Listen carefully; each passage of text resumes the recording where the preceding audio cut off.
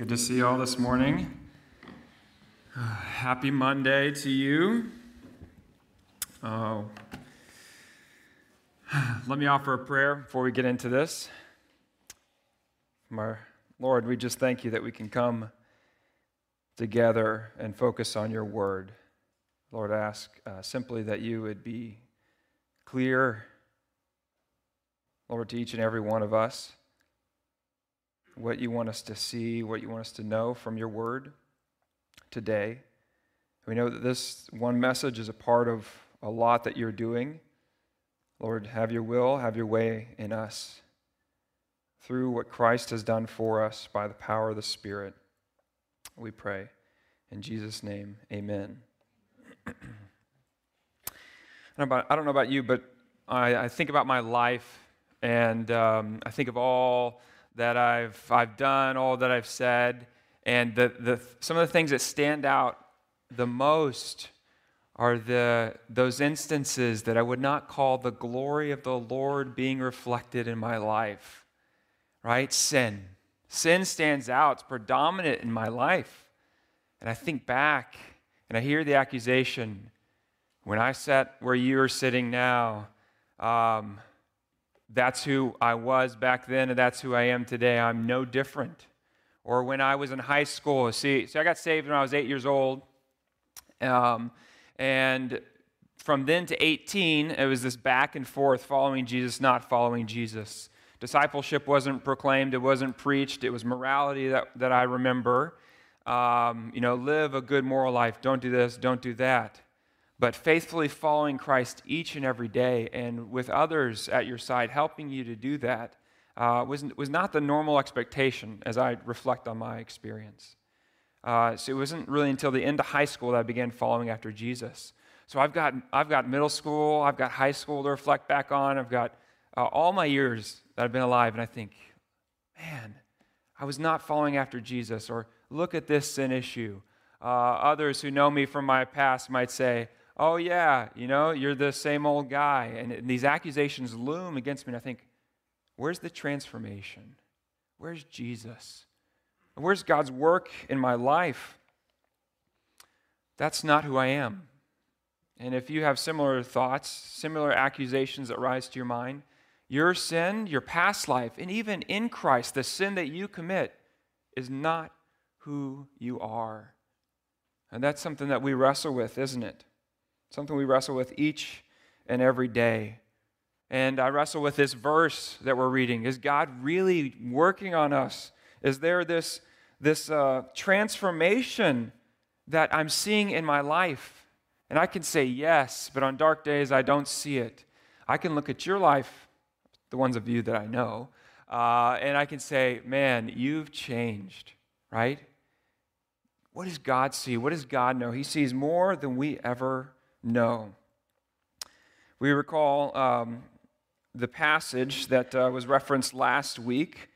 Paul is talking about this instance with Moses as he's coming down from the mountain, right? And his face is beaming. There's this obvious change in his appearance by just being with the Lord. And then that faded away eventually, right? So Moses, he would cover it with a veil. And then he'd go back to being in the Lord's presence. And we, as Mr. Cozen said, we have something better. It's not the old covenant. We have the new covenant. Christ came. We don't look forward to a day when he's coming. We look back to when he came. Jesus walked on this earth. He lived a perfect life. He went to the cross for you. He went to the cross for me. He shed his blood. He died. He was buried, and he rose again, and he ascended. Or he appeared, and ascended. Is now with the Father. That makes all the difference. And especially because he finished that work, he sent the Spirit. And now the Spirit's at work in our hearts and our lives. Jesus out here telling us to live differently, reminding us of what his work is that he accomplished on the cross, is not as good as the Spirit within each and every one of us. How does God fit in us? I have no idea. But he does. We are the temple of God.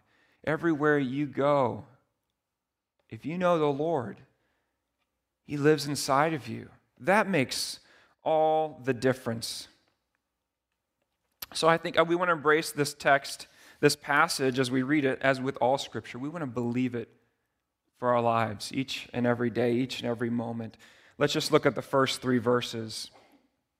And we all, Paul asserts that all Christians, like Moses, approach the glory of the Lord with unveiled faces and experience the same transformation. It's emphatic. We all refers to the experience of all Christians. I know that there is a struggle with thinking like this Christian's better. The one who's on the foreign mission field right now suffering for Jesus has a better experience with Jesus than I ever possibly can have. No. You can have the same encounter with Jesus. You can be transformed the same. The saints of old, the apostles who walked with Jesus, they saw him. Those guys, they had it better. No, it's we all of us, you, me, our brothers and sisters in the past and our brothers and sisters to come if the Lord waits to come. If he holds off, can have this same experience. We can be changed. We can be transformed. And I know there's a range of where you are at in your spiritual walk in Christ. The power of God is no different for me than it is for you. You can live a victorious Christian life. You can live transformed. Christ died for you. He sent the Spirit, and the Spirit dwells in you. It's the same for all of us. All Christians everywhere, we can experience the same transformation. And it goes on, it says, with unveiled face. If you go back to, I'll be flipping through some verses this morning, so be ready to flip or click. 1 Corinthians 13, verse 12 says this, for now we see in a mirror dimly, but then face to face. Now I know in part, then I shall know fully, even as I have been fully known. I remember sitting on a swing in Lafayette, Louisiana. It's not Lafayette, it's Lafayette. I got scolded when I moved down there. They say Lafayette, so if you think of Louisiana, say Lafayette. Anywhere else, it's probably Lafayette. And our church at that time was meeting inside of a school building, Westminster Christian School, and there was a playground outside. I remember sitting out there and just thinking and contemplating and about the Lord and wrestling with him. I was like, it's a grace that I can know you, Lord. But man, isn't it a bummer? Isn't it not the way it's supposed to be, that I don't see you right now? Like I can go and I can open your word. I can get close to you, and this is what we have right now, but that's not what I will see one day. One day, I will behold you as you are. We'll look at a passage that speaks to that. But today, the glory that I behold is directly connected, you, Lord, beholding you is directly connected to your word and the work of the Spirit in my life. Thank you for that. But I'm not content. This is where we are today. Don't you recognize that because of Adam and Eve's sin, because of our sin, we can't behold God. We can't be next to God. We can't see God. Until one day, when he calls us home, then we will see him face to face. What hope that we have, right? What hope we have. But right now, we're here. We read this. We turn to this. And this is exactly what God wants us to have. Every single word. I don't know about you, but when I dig into God's word, when I'm in the word, everything's different. Right? We're not going up to the mountain to be with the Lord because the Lord Jesus descended and he came to us. And then now he's spoken the final word, and we've got all that we need in Scripture. All of it, Genesis to Revelation, Genesis 1:1, Revelation 22:21, right? The beginning to the end. Exactly what God wants us to know. As we open it, the Spirit does this work in our hearts and our lives. And he teaches us and he transforms us. This is dwelling in God's presence, sitting at his feet, being with him. And as I reflect on my life throughout the years as a Christian, since 8, following a lot more faithfully since 18, not perfectly, right? Mind you, we're not perfect. We're all being worked on. We're in the sanctification process. But as I look back, I see God changed me.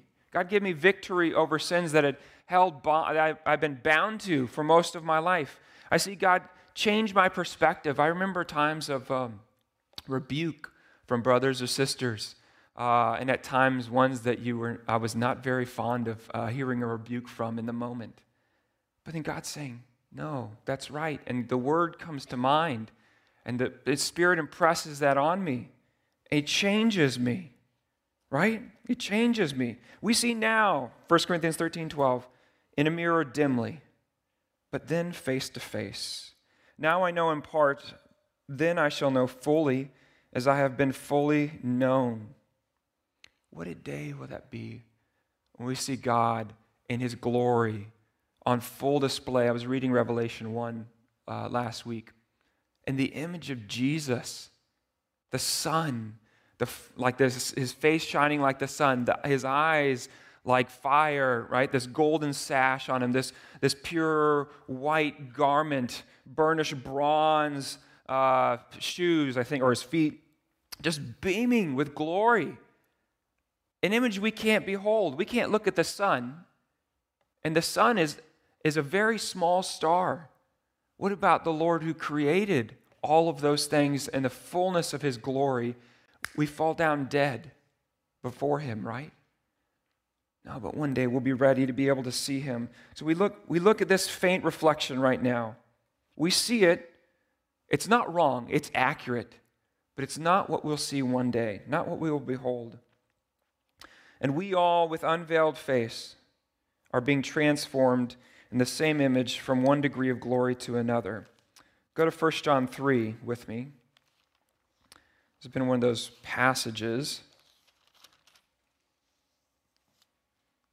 that stand out and that keep coming back and that I cling to. Verse 1, 1 John 3, verse 1. See with what kind of love the Father has given to us, that we should be called children of God. And so we are. The reason why the world does not know us is that it did not know him. Beloved, we are God's children. If you are in Christ, you are God's child. Now we are God's children now. Excuse me, I messed that up. And what we will be has not yet appeared. This is not what you will be in Christ. This is not the glorification of your bodies. Right? Our bodies are fading away. For those of us that are getting older, I'm only 36, okay? So I can only speak to that end. We recognize our bodies are aging and they're messed up and they hurt and they fall apart. One day, they'll be perfect.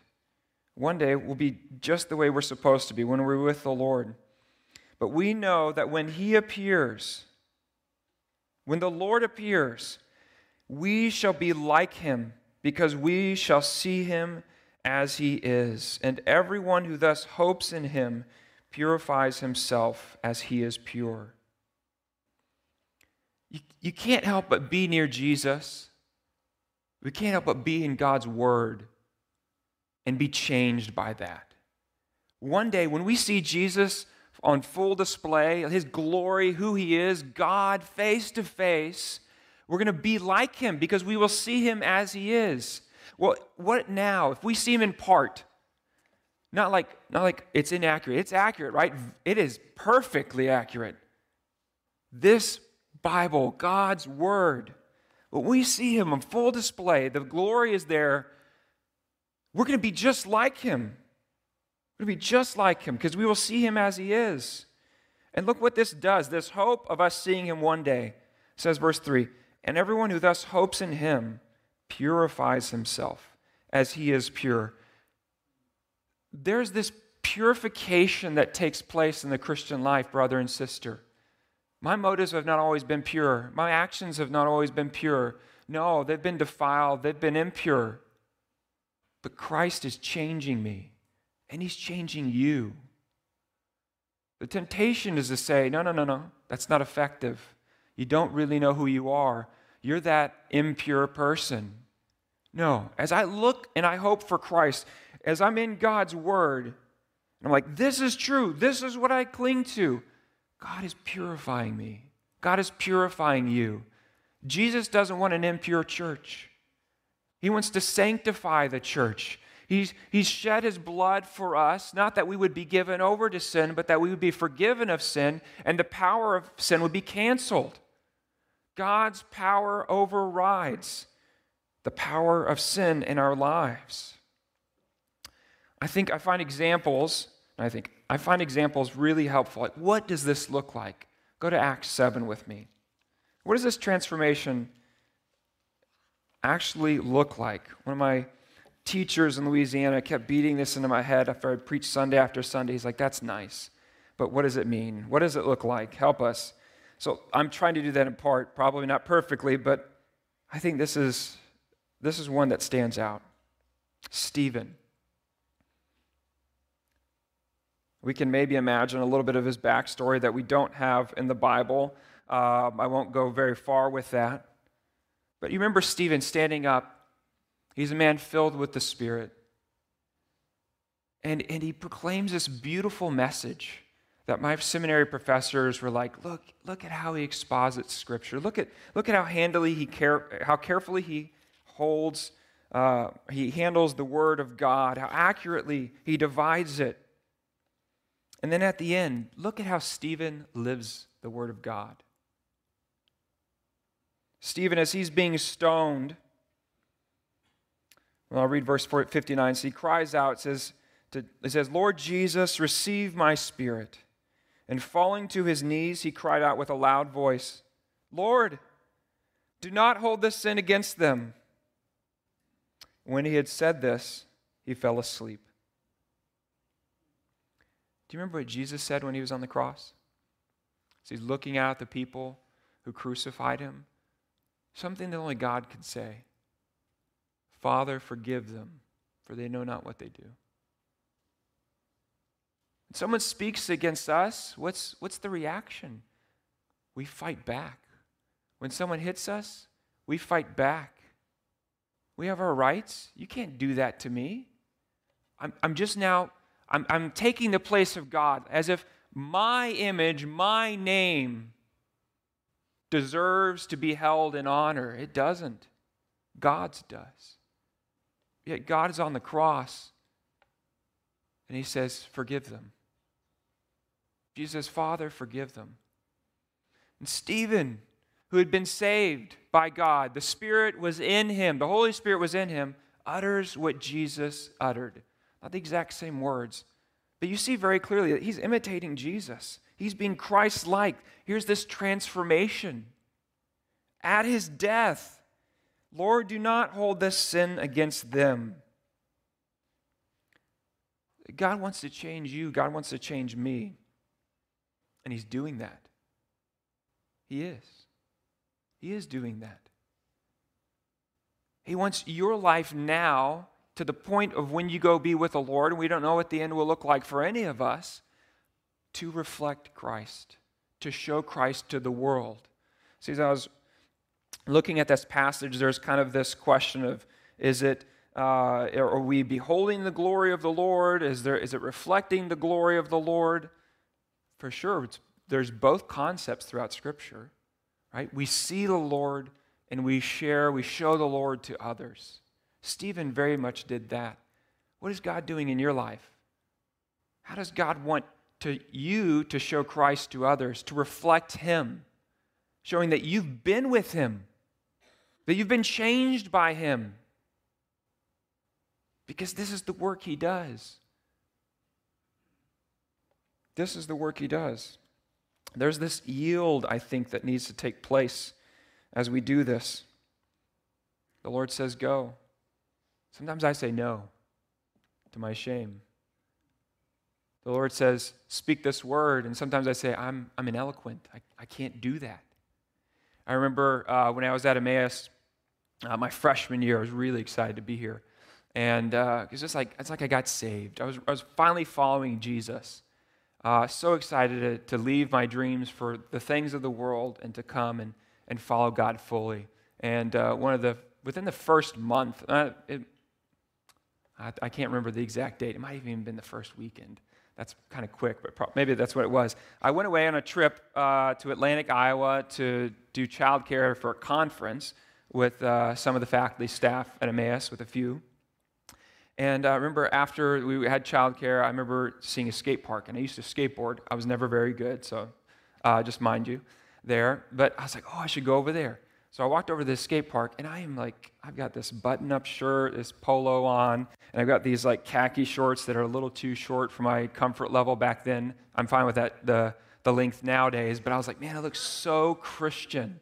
I had like leather sandals on. It was all the preppy kids in my school, and somehow when I started following Jesus, I was like, I should dress like that. I don't know why. I walked over, and I started talking with the skaters, and there were a few guys that I connected with. And I remember thinking, oh, I need to share Christ with them. I need to share with them. I was just getting to know them. They were heading out, and then our group was about to leave. And I was like, okay, 1 second. So I was like, I got to tell you guys about Christ. And I told them about Christ, and I walked away, and I was like, that was the worst message I've ever given.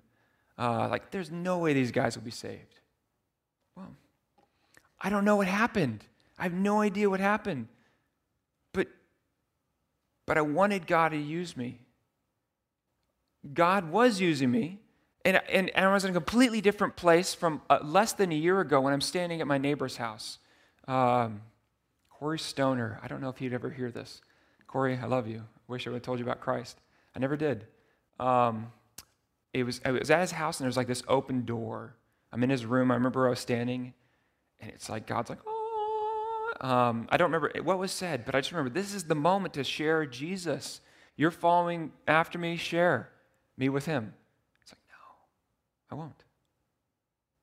See, less than a year ago, when I was in high school, at the end of high school, I wasn't sharing Christ. And then, boom, I'm like, I will do it horribly with anyone and everyone. I remember standing at Walmart and passing tracts out and like, hey, here, trust Jesus. And they're like, are you Jehovah's Witness? I'm like, no. They're like, okay, great. They'll take that from me. Hey, it worked. I can see that change. Yes, sin still remains, right? But God's changing me. And I can look back and I can see that. We have new hearts. We have the working of the Spirit. Go to Ezekiel 36.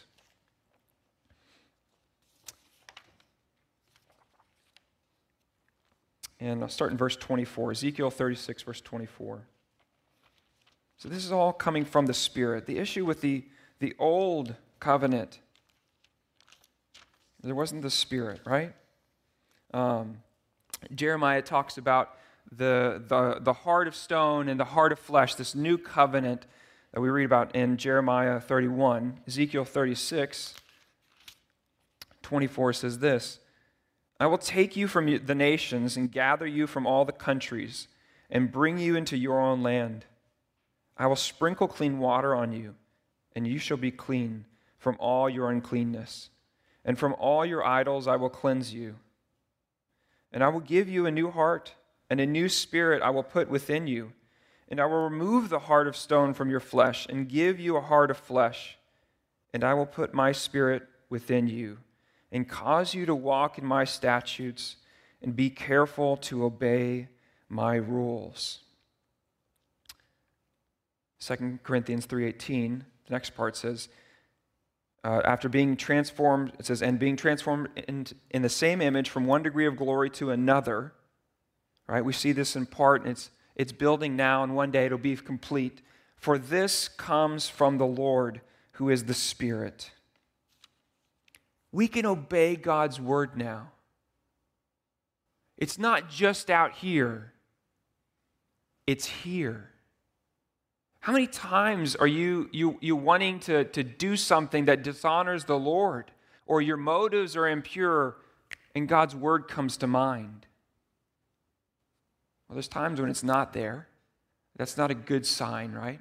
But the Spirit will prompt us. He'll remind us of God's word. And we can obey now with right motives because we have this new heart, this heart of flesh. We have the Spirit that dwells within us. Go to John 16, verse 7.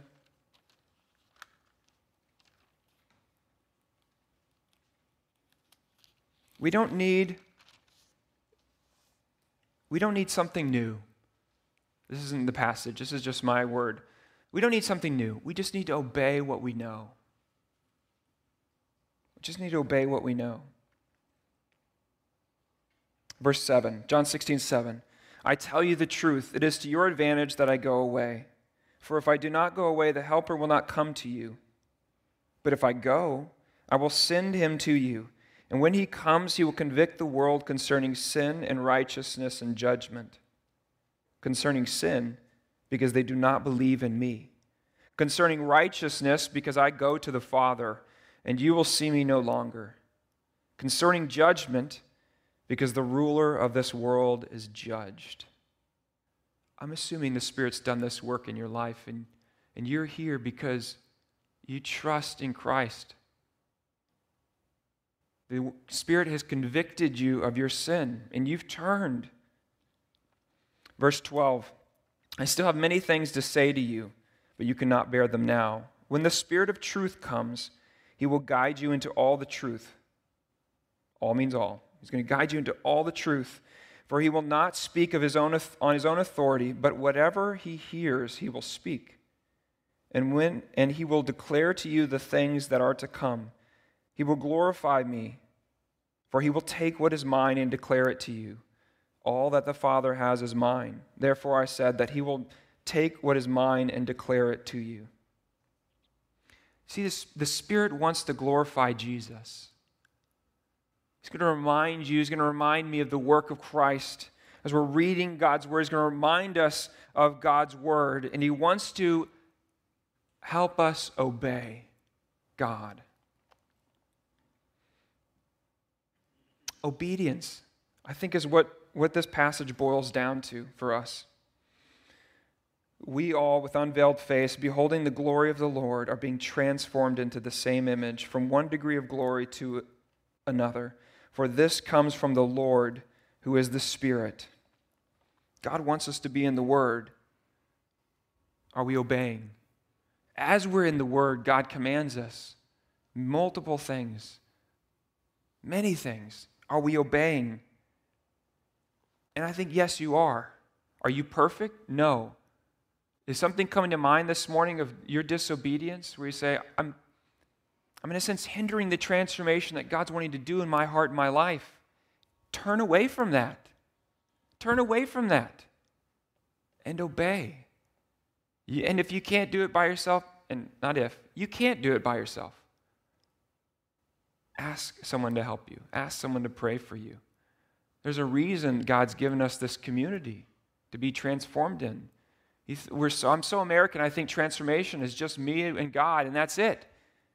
No, Paul's writing to the Corinthian church. Be the church for each other. Help one another, right? But your transformation all goes back here. You and your time with the Lord. Let me read a story. I read this from Tom Constable's commentary on this section. I thought it was worth repeating here. He tells of the story of the Great Stone Face. The Great Stone Face tells of a lad who lived in a village below the mountain. And there upon the mountain was the image of the Great Stone Face, looking down so solemnly, so seriously upon the people. There was a legend that someday someone was coming to that village who would look just like the Great Stone Face. And he would do some wonderful things for the village and would be the means of great blessing. The story gripped this lad, and he used to slip away an hour after hour would stay looking at the Great Stone Face and thinking of the story about the one that was coming. Years passed, and that one did not come. And still the young man did what the boy had done and went to sit and contemplate the majesty, the beauty of that Great Stone Face. By and by, youth passed away and middle age came on, and still he could not get rid of that legend. And then came old age, and one day, as he was walking through the village, someone looked at him and exclaimed, "He has come, the one who is like the great stone face." He became like that which he contemplated. If you want to be Christ-like, look at Jesus. If you want to grow in grace, contemplate Jesus. You find him revealed in the Word, so read your Bible and meditate upon it. I kind of see like there's two aspects of that, right? God is the one that came down. God's the one we're looking for. Jesus is the one we're looking for. We want to behold him, to be changed by him. As we do that, we can show that to others, right? Mr. Cozen was making pretty clear, we're not going to have these radiant faces beaming full of light. But if you've known enough about missionary stories, you know that there's something that the lost see in us. And probably even your own encounters. I don't want to make that like, you have to be a missionary. Missionary stories is the only exception. People see Jesus in us. There have been people who've said before, look at her face, look at his face, like an angel. We don't look any different, but it's Christ shining through us, right? Maybe it's a simple act of displaying the love of Christ. Maybe it's taking time to listen. I don't know, the Spirit will lead us into these things. Christ came, we spend time with him, and we can reflect him to those around us. All right, this is the work that God wants to do. It's all right here, brother and sister. Be in God's Word. Be in God's Word. And I know you're at Emmaus and you're in it all the time, right? So for you, there's probably a mix of intentionality to actually set aside your own time, or being intentional and seeing that God actually assigned for you to read the book of Leviticus, right, Mr. Cozen? It's a great book. It's a great book. We can get into it. God will go at great lengths so you can stand before him. Read Leviticus and think about that. And then think about what Christ did for you, so you don't have to follow all the rituals of Leviticus, which were never sufficient for you anyway. Constable also says this, and we'll end with this. He remembers when he was in seminary at Dallas Theological, Dr. Louis Sperry Chafer would stop in the middle of a song. The song says, "Take time to be holy, speak off with the Lord, off with thy Lord." He would stop and say, change the first line. Let us sing, "Take time to behold him." Do you want to be holy? Then behold him. Let's read our verse once more in closing. "But we all, with unveiled face, beholding the glory of the Lord, are being transformed into the same image, from one degree of glory to another. For this comes from the Lord, who is the Spirit." Take time to behold him today and tomorrow and the next day. And because I need help, and probably you do too, encourage someone to do the same. Don't assume that we're all reading our Bibles. Don't assume that we're all spending time with the Lord. We are busy about so many other things. Be with him today. As you're with him, it will change you. It will be evident to those around you. Right? This is what God is doing, and he wants to continue to do in our lives through his word and the work of the Spirit. Let's pray. Lord, we must worship you this morning. We can't see you face to face. We'd perish, but one day we will behold you as you are. And we'll be like you, for we will see you as you are, Lord. And right now, your word reminds us, Lord, that we are being transformed. Or Moses put a veil over his face to cover the glory. Lord, no, we want to see that glory on full display. We can be before you, Lord God. And through your word, through the work of the Spirit, that glory is there. And Lord, we can reflect that to others.